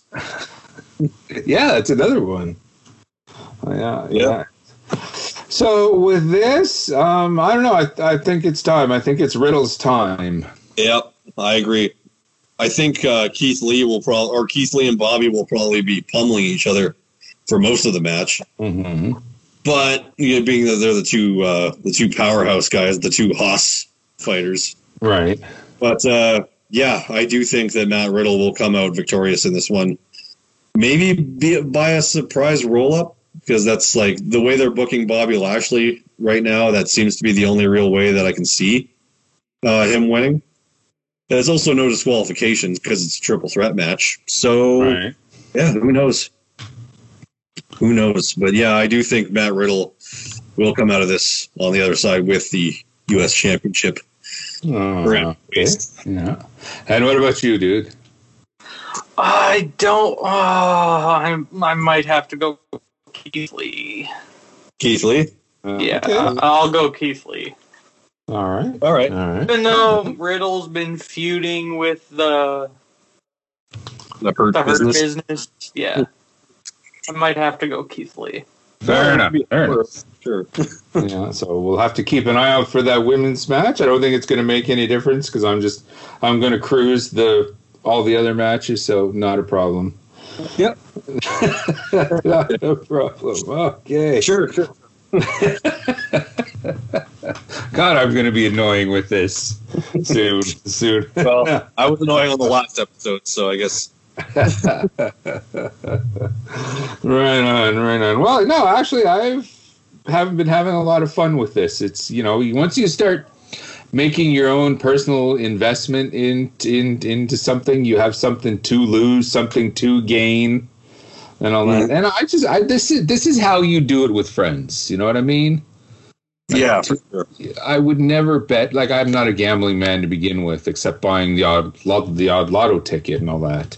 But like to make money bets with friends, like, no thanks. Yeah, for sure. That's so. As we kind of mentioned at the beginning of the show, with all of this going on, pro wrestling, I guess, outside of what's going on the individual shows, is kind of getting some normie attention, shall we say, some eyeballs that might not necessarily. I don't know how it's reflecting in the ratings or if it's even going to. I don't know if these upcoming guests, I guess one is going on. Well, I guess they're going on right now. The payoff just hasn't happened. But I honestly don't know if the appearance and all of the work of one Bad Bunny and the Shack over on AEW is really going to the Shack Attack, I guess. I guess he's called in basketball. In sports ball. Yeah. Shall we say, go sports ball team, yay. Yay! Do you guys honestly? Okay, first of all, who wants to tell me who Bad Bunny is? He's a musician. He's a Latin rapper. Yeah, he's a Latin recording artist, hip hop artist. So like all of his songs are in Spanish. I'm pretty sure. Yep, they are. Yeah, so I'm pretty sure they've brought him in and paired him with Punishment Martinez or Damian Priest to get Damian Priest over in the Latin market, because like Rey Mysterio can't hang around forever, and they really need a guy that they can advertise to that market for as like the next big thing. Right. So, right. Yeah. Okay. That makes sense from that standpoint. But wrestling has to make its comeback in America first of all, before it has to worry about expanding, or maybe because no one cares about wrestling right now in North America. Like maybe you're right. The idea is because they are doing stuff in Saudi Arabia, those big cards, right? And they are if they're trying to push this guy to first of all, if you want to do something for the Spanish market, stop wrecking their fucking tables. For starters, let's go with that. Let's go with that for starters. But no, yeah, I guess if Bugs here is really a thing, and all that, because I'm a metalhead, I'm a punk rocker and all that, and I'm well versed within those areas, but I know a thing or two about music in general. Mm-hmm. Okay, and I never even heard of this guy. Okay, and if this guy was doing big business in the U.S., I would have at least heard of him. Or like if he randomly did a Canadian tour. Here, it would probably be the Park, and we probably would have worked it.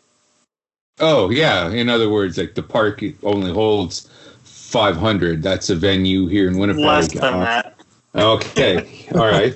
You're right, because no one, he would be doing smaller venues because no one would have known about this guy. So yeah, that makes me think, is he going to move the needle? And I doubt it. Yeah, yeah, not in the American market for sure, but he's won Latin Grammys, so he's definitely popular in the Latin community. So it's that's probably the only reason why they're bringing him on. Okay, well, song called Booker helped. Yeah, the song Booker T, right? Because generally the idea is to bring in these celebrities to get mainstream attention.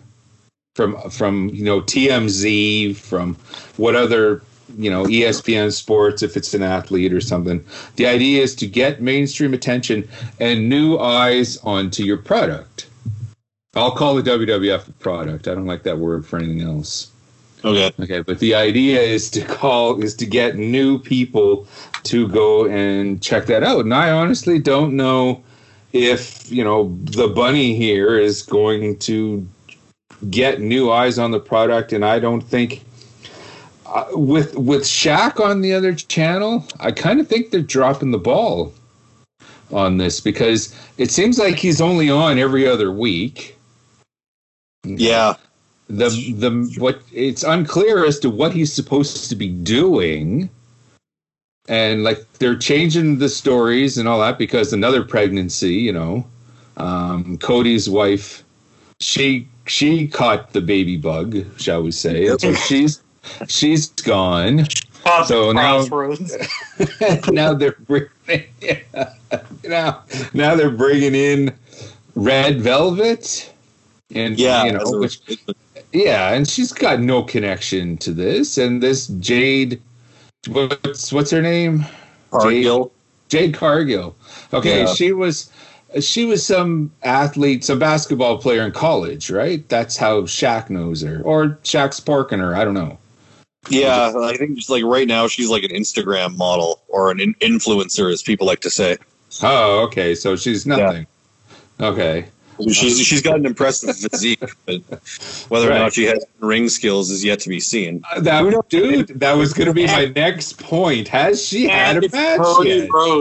And if Cody's not injured from that landing on his shoulder he took last week. Yeah. So now there's that too. This whole thing has a black cloud lingering over it. It's a fucking disaster. It's God saying no. Yeah. The wrestling gods is saying, no, we've had enough of this shit. We got the bunny over on the other channel, and now you want to do this over here? What are you doing to me? I long for those days. Shaq versus Big Show failed. This one's gonna fail too. Oh yeah, Jack versus Big Show. Don't even get me started on that. Oh god. Oh, that must have been a real Flair steamboat for sure. Oh yeah. Absolutely. Gee. Well, I don't even think that match even happened. No, it didn't. Yeah, they teased it and then it just didn't happen. Okay. Well, the whole point of all this Shaq bashing and bunny hunting we've been doing this whole thing here is good and bad appearances over the years in the wonderful world of professional wrestling. Now, it's not all doom and gloom, over here in Snowy Land. There have been some good ones, but more often than not, there has been some absolute crap. And so I'm kind of curious as to let's start off with something positive. Do you guys have a good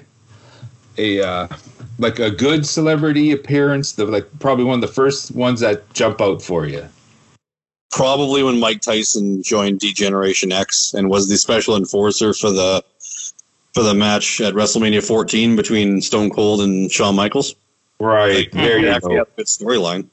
That's how you do it. How you do it, because he's Mike Tyson. He's not going to put on a 5-star match, but he can punch someone, and he can punch someone really well. Mm-hmm. He's punched many guys really well. So if you have him in an enforcer role, give it a little bit of a swerve like they did, punch a couple guys out. It gets you the mainstream appearance because, all eyes were glued on Raw, waiting to see what Mike Tyson is going to do. Good choice, man. That is how you do it. That's perfect. Yep, that's perfect. What about you, dude? You got give me a positive one. I was also thinking a Mike Tyson one. I actually wasn't thinking that. It was kind of I was kind of kicking myself because, that is bang on. Mm-hmm. You want to use someone. The one that always jumps out to me. Okay, and this worked so well. Okay, because it actually made people suspend their disbelief, and think, "Holy shit, this might be real." Especially after, that damn good working slap that Jerry Lawler gave Andy Kaufman on on the Tonight Show. The way the way they booked that, because they brought Kaufman on, who was huge at the time. He was Latka Gravis on an amazing sitcom called Taxi. Okay, if you guys haven't heard of this show, here's your second homework assignment. Search out some episodes of Taxi. I've seen Taxi. Oh, it's absolutely fantastic. Well, it shows what a great actor Andy Kaufman was, because Latka Gravis, he was this immigrant from this made up country, and you wouldn't know it. He was an American. Turns out he was a huge wrestling fan, and he wanted to get into the whole business. No, well, he's not exactly going to be wrestling Jerry Blackwell or anything like that. He'll get killed. So the idea is to have this scrawny little runt, okay, wrestle women. Very first intergender matches and all that. And when he got a little big, too big for his britches and all that, he starts challenging Jerry Lawler, who calls him out saying, okay, you are this actor. You think you're going to come into my world just because, you're this big Hollywood guy or this big TV guy. You think you're going to come into my world and take it over. No, I'm not. You're definitely, I'm not going to let you. So that was the whole premise of that. To really build this whole thing up, though, was the aforementioned appearance on The Tonight Show. Because that showed where it could make you think, holy shit, this might be real. Because after Lawler gave him the slap heard around the world, okay, he kind of backed off, ran to the other side of the stage, and then every chance he could, he called, Lawler every name in the book, dropped a whole whack of F-bombs on national TV. It just looked so good, and everyone just said, "Oh my God, is this real?" As it turns out, no, it was the biggest work of all time, but it caught everyone's attention, and it worked so well. That's how you do this. Mm-hmm. Okay, bringing who's that fucking reality chick that came in to the WWF? Oh, from Jersey Shore? Yeah, that sounds familiar. Sorry? Snooki. There you are, yeah. Snotty or whatever her name is. Yeah, like that's just pointless. Okay, for sure. This had a point. This had a story, a point, everything. It was absolutely amazing. That wouldn't be the only time wrestlers were on the Tonight Show either. If you remember there's that one episode of the Tonight Show where Eric Bischoff and Hulk Hogan actually took the thing over from Jay Leno. Okay. I'm glad you brought this up, because that is the bad one. It is. That is on my list. Okay, you're talking about... Okay, sorry, I don't have any... Like I said, I don't have any details written down. I like to do this shit right off the cuff and all that. But it was DDP and Jay Leno at Road Wild against Hollywood Hulk Hogan, the NWO, and Eric Bischoff. And the whole idea is what you said. NWO took over the Tonight Show, and I guess Jay Leno said, I ain't having any of that. I'm going to team with Diamond Dallas Page. Yeah, and then DDP comes out and starts beating up Hogan. Yeah. Leno's not going to do anything. I'm going to have to go on the network and watch Road Wild again. I have the VHS somewhere. I just don't know where it is. Yeah, it's easier to just go on the network. I just remember Leno doing absolutely nothing, not really knowing what the hell he was doing. Oh, no. The whole thing was for TV Guide purposes. Like it was. It was. And it was fucking embarrassing, and it exposed the business. And I hated every second of that, which is in stark contrast, because didn't the pay-per-view or the one before that, they brought not Shaq, the other basketball player with the goofy hair. Rodman. Dennis Rodman. Yeah, they brought him in and part of the NWO. Sorry? They brought him in and Karl Malone, who was another ball player. Right. I totally forgot about Malone. Well, they only brought in Malone was because I don't ask me what teams these guys played for back then, but those two teams were facing each other in the NBA Finals that year. So that brought in Rodman and Malone specifically. Okay. So yeah, I imagine the channels were carrying basketball games. The same channels that own WWF or WCW. Yeah. Own basketball games. That was just basically Ted Turner being like, look at all the stuff I own. That's right. Yep. It's like when we show off our record collections. Yeah. Like that. Yeah. That's basically the use of Rodman. Okay, without a match, the use of Rodman within the NWO, the way they brought him in, they made it a big thing. It was special. It got all the mainstream attention. And he just came out and acted like an asshole because he acted like an asshole being a basketball player. So he fit in with the NWO. I mean, then the old expression, and then the bell rang, and okay, well, yeah, all bets are off. But up until that point, there's no way those two guys, basketball players, should have got in the ring. No. Maybe have them in the corners, have a schmoz, where they can kind of push one another and, do a little basketball fight, which are hilarious. You guys ever seen a basketball fight like on TV? Yeah. By the time one of those guys gets one of those big bear paws around, a hockey player will punch him in the face 5 times. Yep. Like it's just it's absolutely hilarious. No, I totally forgot all about Malone. Yeah, but I did have what's his name? To make matters worse in that whole match, when the actual match happened, Dennis Rodman was hungover from the night before. Oh God! So that's why they really do much in that match. It just goes to show, that's another thing. These celebrities really don't care. No. For the most part, at least. He was getting his $1 million paycheck either way, so for sure. What would he care about? They're just like, cool, another payday. Mm-hmm. Yeah, for sure.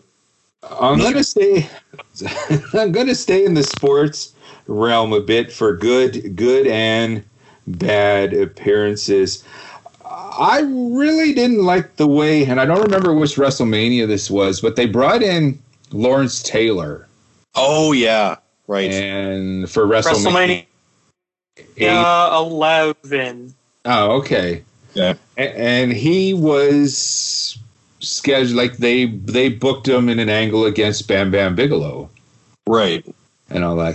And was Bigelow's career ever the same after this match? I don't think so. I know he went to WCW after a while, but and then he kind of bounced around. He did some ECW work and all that. They tried to bring him back again in the WWF and all that, but it's I don't know. I don't know if it's just a bad coincidence, but after the way, because they chumped him out. Yeah. Okay, and it made the wrestling world look bad because, okay, I understand Lawrence Taylor, big badass football player, great athlete. Okay, great. But when you bring these guys in and they look so good and you get our guys to sell so good, or so well, I should say, it only hurts the wrestling business.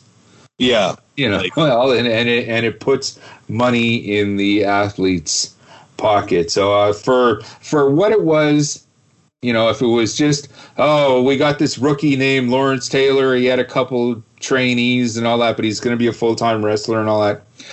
He got lucky his first match. Okay, whatever. If you book it like he was going to be a wrestler, okay, we can almost let that slide.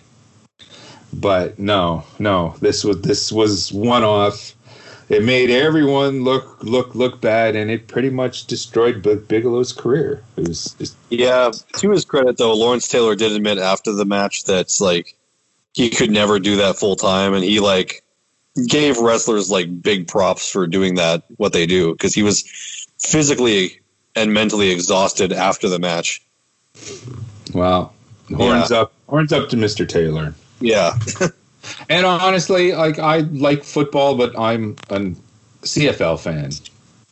Yeah. Like the Canadian Football League. I don't know anything about the NFL. No, not a lot of people. Well, people up here, I don't know, not a lot of people I know do. So. That's right. That's right. A good way that they used a football player in at WrestleMania was WrestleMania 2. You won't recall, but around that time, the Chicago Bears were huge. They had the Super Bowl shuffle, and Jim McMahon was capturing all the media attention. And one William the Refrigerator Perry was this larger-than-life character for the NFL. You know, he was a Chicago Bear, and they were going to they went all the way to the Super Bowl and all that. So they brought William the Refrigerator Perry as a contestant to the WrestleMania 2 Battle Royal. Okay. Yeah. You would think, okay, no. You know, they're going to book it so this big football player goes over and wins it all, and everyone goes away happy except, real wrestling fans. Which, at the time, we were losing those left and right. Mm-hmm. Okay. Well, William Refrigerator Perry got eliminated. I think he was eliminated by Big John Studd. Okay. Perry went to go, here, I'll shake your hand. You eliminated me. I'll shake your hand and all that. He pulled Studd over and eliminated him. Okay, like that's skullduggery, chicanery, all that. But fine, it was what it was. But it worked. It worked because he wasn't he didn't show the big dominance over the wrestler. It didn't expose the business. It made him look good, and it brought eyeballs to the product. Right. All that. So that was kind of a good celebrity appearance. What do you got? Ducky, you're too quiet with this. Oh, did we lose you? No, I'm still here. I'm just listening. Oh, okay. All right. No, fair enough. Fair enough. I don't even think I watched WrestleMania 2, so. Oh, okay. Well, no, it's just like, but there's just been so many, like, over the years and all that. They're all on the network except for 24. So. Why'd they take off 24? What? They took off WrestleMania 24? I have no idea. Yeah. Oh. All right. Fuck. Okay. Weird. So you guys hit me with something besides the steel chair. One time when Raw was going through their special guest host phase. Oh, God. Oh, shit. Oh, yeah. Right. No, one point that actually stood out, because like a lot of these celebrities, you could tell they didn't know jack shit about what they were getting themselves into. Right. Like Jeremy Piven, like I think he referred to SummerSlam as the Summerfest one time when he was on. And summer. Yeah, at the Summerfest. But there was one time where the special guest host was Freddie Prinze Jr. And being that he used to be a writer for WWE, he knew what he was doing. Like, he played the part well. He knew what he was talking about. He knew all the terminologies, and like he played the character. He was just playing himself, but right. he was like, as the special guest host, he could make matches. He got attacked by the heels at the beginning of the show. He came out later holding his ribs, being like, "It's like, this is what you wanted. Like, tonight it's going to be you guys against like John Cena and someone else. I don't know. I don't remember. Right.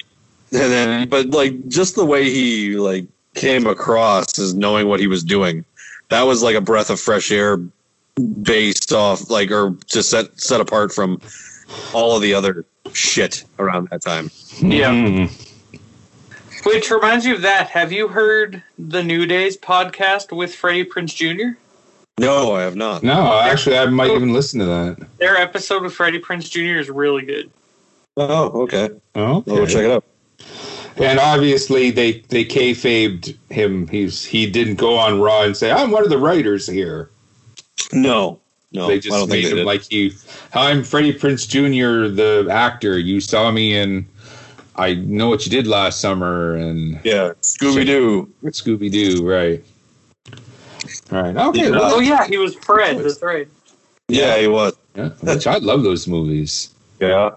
Yeah, I grew up on Scooby Doo, so like the cartoons and all that. Yeah, for sure. Yeah. Do you fantastic. remember, speaking of Scooby-Doo, do you remember the crossover Blair Witch episode? No.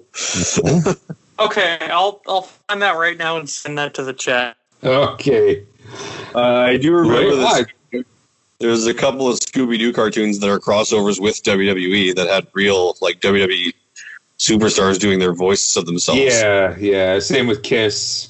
Yeah. And all that, Kiss. which I have the Kiss one, but I can't bring myself as a wrestling fan to watch the wrestling Scooby Doos. I can't. There you go.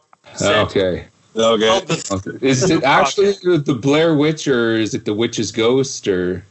Oh, it's full on Blair Witch. All right. Right on. Cool. All right. Right on. But put that on TV to show kids? I don't know, because it would have scared the shit out of them. Good. Yeah. Good. I watched my first horror movie like when I was like 8. Mm. Good for you. Puts hair on your chest, damn Builds it. character. It's- Builds character. That's right. That's right. If you're not crying, trying to go to bed because there's a monster under your bed, well, you're just not trying hard enough. Damn I it. can't help you. That's it. Stay within the world of acting. Okay, and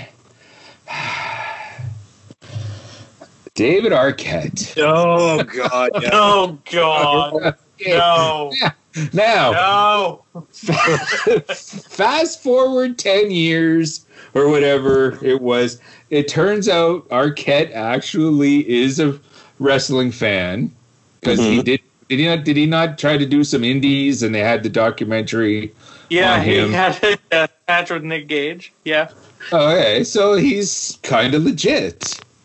Mm-hmm. Okay, but at the time, Yeah. we In didn't 2000. know that. Yeah. Because there was the Ready to Rumble movie. Yeah. Okay, and of course he's Mr. Cox as well, so he's getting all this mainstream appearance because he's married to A friend star. the Friends, yeah, Courtney Yeah. Cox. Right, I keep seeing the teenage girl in the Bruce Springsteen video as well. Like that's going that's going way back. Yeah. Anyways, yeah, he had a name. Okay. The problem with that though is Ready to Rumble bombed. Oh, did it ever?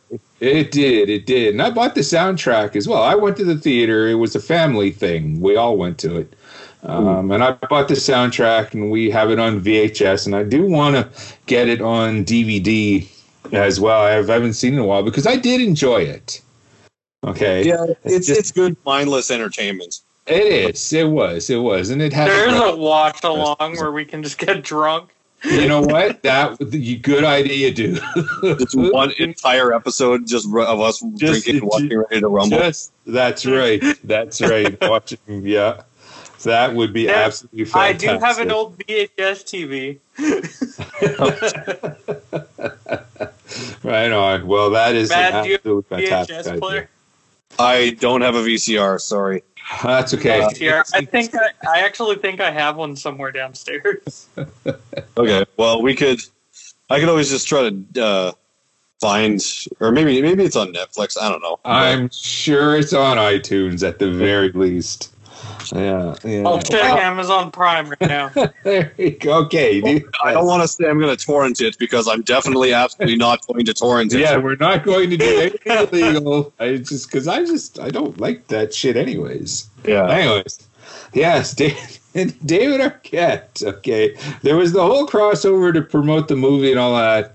Fine, they just went a little too far and put the world title, okay, on David Arquette. Okay, Harley Race was turning over in his fucking grave. He wasn't even dead then. Okay. Yeah. Also, Ready to Rumble's on Amazon Prime. So. Oh, okay, good. We'll come up with something. But yes, movie watch-alongs are a lot of fun, guys. Okay. Yeah, for sure. So yeah, when they even when they brought his wife on Thunder or whatever it was, it did nothing. It didn't pop a rating because the Friends thing was on. It didn't do nothing but just piss off a lot of people.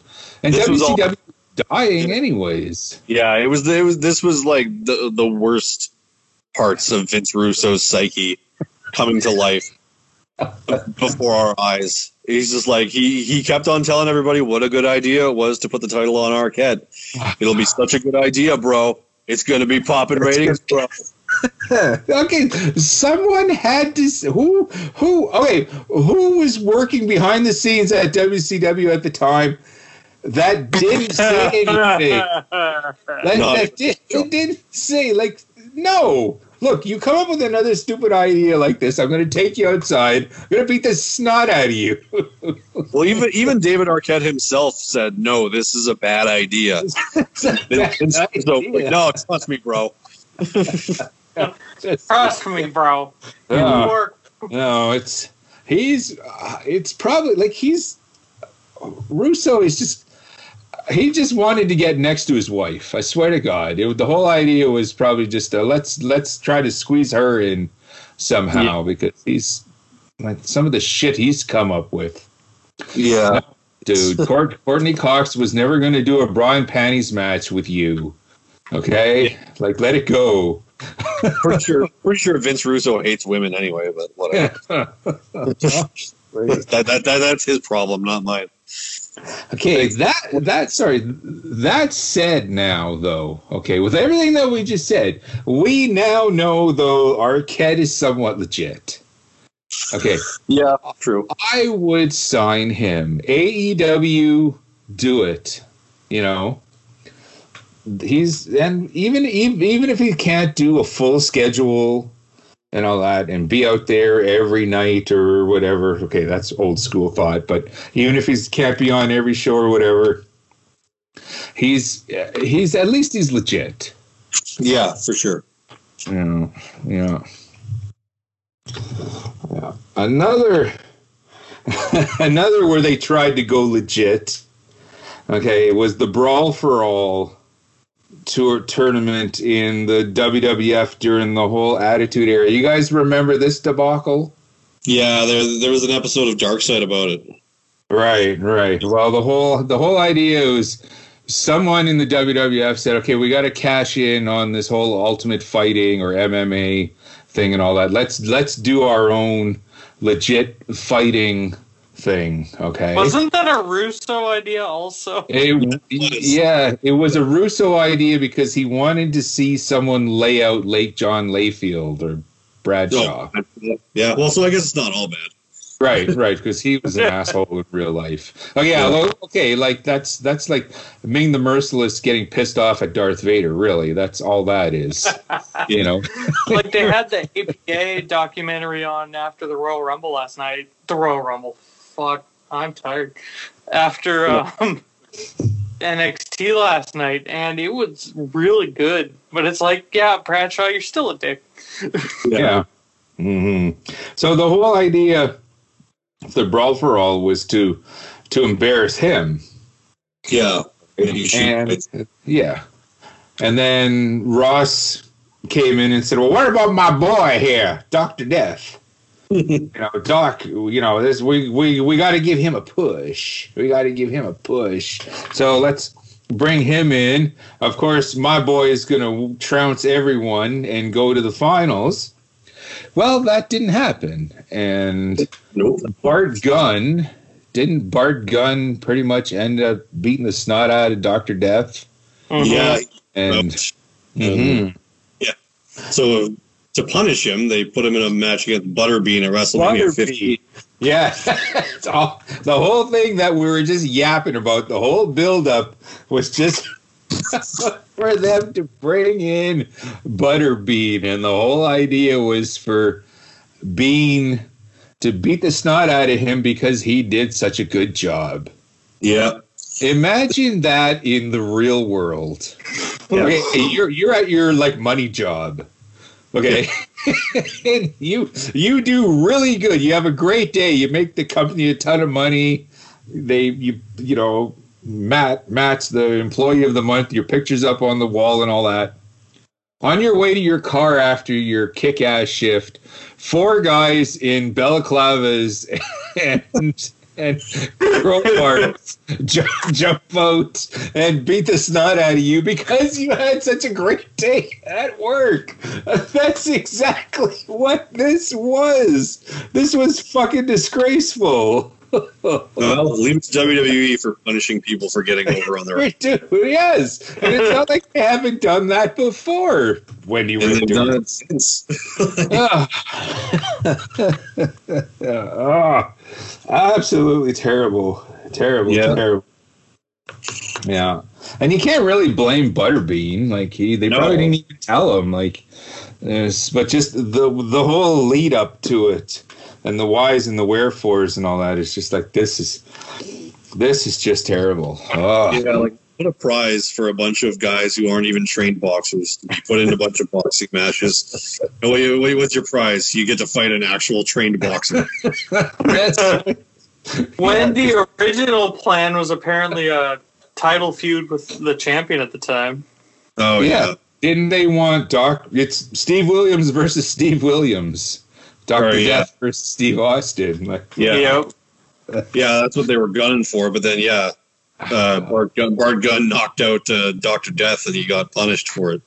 Now, just kind of let me mark out for a minute because, like, Steve Williams, he was kind of like his best days were behind him at this. But a young, healthy Steve Williams, like say when he won the Universal Wrestling Federation title versus Stone Cold, which that's exactly what Ross was thinking because he just saw his boy as the same guy, that dominated the UWF. That's all he saw against Stone Cold. By God. My God. I'm going to say that. By God, that Williams versus this Williams, okay, would have been absolutely amazing. Would have been fantastic. But once again, time kind of robs us. Time really does rob wrestling fans of some of the best what could have been. Maybe that's an upcoming turnbuckle talk. If this guy was in his prime,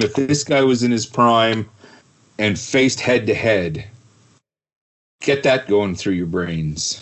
There's plenty of what ifs. That's like half the fun of being a wrestling fan. It definitely is. It definitely is. Yeah. Okay, I'm gonna cleanse my palate here with a good one. Okay. Gonna go back. Okay, we already spoke about WrestleMania 2. I'm gonna go back to WrestleMania 3, the Pontiac Silverdome, just outside of Detroit. Brother. Detroit, yeah. the Superdome in Pontiac, brother. Yeah. Okay, the fact that it's Detroit is kind of important. Okay, Jake the Snake Roberts, had a big match against the Honky Tonk Man. Jake Roberts at the time, he had his snake, his big boa constrictor. Oh, Damien. Damien, that was it. Oh, the name, total brain fart. Name totally left my head there. That was his shtick. He even as a face, he would DDT the guy and put the snake all over his opponent and all that. No, my God, no, this is terrible, and all that. So his snake was the thing. It was right around the time Alice Cooper returned to, his 70s was Alice Cooper's heyday. Okay, and in a way it is now, definitely on the live front. Okay, but in terms of record sales and all that, Alice Cooper's best days were the 70s. Along came the 80s, and the guy was drinking a little too much, and the career kind of started to skid until 1985. The Constrictor album, working with the Friday the 13th movie, and blah, blah, blah. It's like Alice Cooper, bottom line, is back. Big business now. And, of course, he's from Detroit. Awesome new album, Detroit Stories, I think is coming out next week. I can't wait for that. Okay. It's going to be fantastic. So, of course, Alice Cooper on the live front, his shtick is the snake. He always brought the big boa constrictor out and all that. So it only made sense to be in Detroit with the guy with the snake, bring Alice Cooper out to be his side, the guy sideman or whatever, to be in his corner. And all they did is they just, Roberts held the honky tonk down, or held him back. Alice Cooper went and grabbed Damien, put it in Honky's face. Perfect. Okay, because it worked so well, because Alice Cooper's thing is the snake, Jake's thing is the snake. In Detroit, worked out, didn't expose the business, didn't do anything, but win all around. So that was definitely one of the good ones. And yes, I'm an Alice Cooper mark. I have been for many years, but I just explained how all this works. Yeah. to the best of my ability. So yeah, there's another one. When you guys are on the network, go check that out. Alrighty. I've seen clips of that before. Okay. All right. So, I listen to Alice Cooper every now and again too. He's not in my top 10, but no, I appreciate his music throughout like all of his different eras.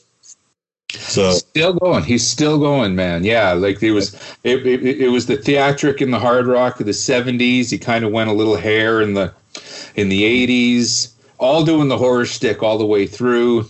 The 90s, he really amped it up with a lot of heavier sounds. He just keeps reinventing himself. Yeah, I saw him live about a decade ago. It was him and Rob Zombie played at the MTS Center. Mm-hmm. Yeah, I was there. Oh, you were? Okay. Yeah. Did we lose Ducky here? Nope. I've only seen Alice Cooper once, and that was the Motley Crue quote-unquote final tour. Okay. Where Alice Cooper they had his mix way too quiet. Oh, yeah. Well, yeah, compared to Rob Zombie, I kind of felt that way, too. But, whatever. Like, yeah, it was still a good show, though. Mm-hmm, mm-hmm. And Alice Cooper, Rob Zombie, it's the good combination. Yeah, it's like the freak show, of metal. Yeah, there's a tag team right there. Yeah, for sure. Actually, surprised they didn't bring Rob Zombie in for, I don't know, to manage Kane or The Undertaker. And he used one of his songs for a. Oh yeah. Game at one point. Yeah. Okay. Fair enough. Yeah. Musically, yeah, but I don't think they ever brought him in as a special guest manager or anything. No, he was one of those special guest hosts of Raw one time, and I don't remember that. No, he didn't really have a big, like, he came out, said some things, then Edge came up on the screen and said like something about like how I used to use your music and I don't use it anymore, and like bashed him from backstage. And then Rob Zombie said like, it's like, the only reason you're not using my music anymore is because I didn't let you use my music. And that was pretty much the end of it. And then he left. Oh, wow. So that was wasted. It was a nothing segment. Yeah, exactly. All right. Okay. Fair enough. Someone give me something. I don't know, man. For good things, kind of tapped right now. Yeah. Yeah. Well, they were kind of far and few between. Okay. then we'll make our way out of here. We'll go out on this note. Okay. RoboCop. Oh God. Yeah. Oh, I forgot about that. 1990. I think it was one of the Clash of the Champions, and I think they were airing RoboCop on TSN. TSN on TBS on one of Turner's Look What I Own. Yeah. Yeah. So they like, we gotta cross promote it somehow. Can't you get RoboCop in a match? Well, no. First of all, it's a costume. The guy can barely move in it. Yeah. And who is going to train Peter Weller in time to be a wrestler and blah, blah, blah and all that. Okay, well, just come up with something. Oh, great. Okay, sure. So what they kind of came up with is the heels kind of got Sting in a cage, just like a small cage, which generally when they put a wrestler on the cage, they suspend him above the ring. Yeah. Because the whole idea of the cage is to keep the heel manager from interfering. There's no way, Weasel, that you can interfere now because you're going to be up there locked in this cage and all that. But apparently, the heels got Sting locked in there and all that. And if this was the WWF, then Sting would have just he would have hulked out and ripped the cage door off himself. Yeah. But since this was WCW, they had to do something a little bit different. So out comes RoboCop. The longest walk to the ring in existence ever. Okay, because the guy can barely move in it. And then he has to yank the door off. He's the only one in the building that can yank the door off to free Sting because he's RoboCop. And then he goes back and lives happily ever after with Mrs. RoboCop. I don't know. And that was kind of that was kind of the end of RoboCop's career. To this day, we're still laughing about it, as you can tell, because you guys weren't there firsthand. Okay, but just the fact that I said RoboCop, you both went, "Oh fuck." Yeah, I've seen clips of it on YouTube. It's, I didn't think it was actually real for a second. I thought I was watching some sort of fever dream or something. Yeah. Yeah, I was like, "Oh no, wait, this actually happened." Okay. Yeah. Wow. Yeah. RoboCop, WCW. Well, you know what? If we got to make him champ, bro. Thank you. Russo wasn't around then. That's right. If this was a Russo thing, they would have put the world title on RoboCop. Or maybe the U.S. title. Yeah. Wow. He's robotic, bro. He's unstoppable, bro. Unstoppable. You'll never beat him, bro. Yeah. Okay. Okay, Vince. Go away now. Well, if anyone has any other suggestions, if not, I'm good for now. Maybe the David Arquette thing kind of tapped all my energy. That's okay. We'll bring this crazy train into the station. How can people get a hold of us? They can get a hold of us on Facebook at facebook.com/Wrestling Night in Canada or on Instagram at Wrestling Night in Canada. All right, and Wrestling Night in Canada is proud members of the Shining Wizards Network, shiningwizardsnetwork.com. To pull the curtain back a little bit, the Shining Wizards, the actual podcast, program on the network, they record Monday nights. Okay, and they do it live over Facebook. Unfortunately, I'm not home. I'm just getting home from work and all that by the time those guys are going live, so I can never catch them live. It was a holiday today. I was actually able to catch the Shining Wizards live for a little while before we sat down and did this. So I was pretty excited today. I kind of It was a holiday for you. it was a holiday, and it got that kind of got my juices pumped for tonight. And of course, while you're on the Shining Wizards Network, if you haven't had enough of your cool Uncle Snowy, God, I don't know why you wouldn't have by now. You might want to check out our brother program, Radioactive Metal, where myself and my co-host Aaron, we talk to all of the awesome guests within the heavy metal and music realm. Always a good time. Check us out there. In the meantime and in between time, that's it. This has been another exciting episode of Wrestling Night in Canada. I'm Snowy White. I'm Matt Copper. I'm Dustin Maruga. Signing off. And we're from Winnipeg, you idiots.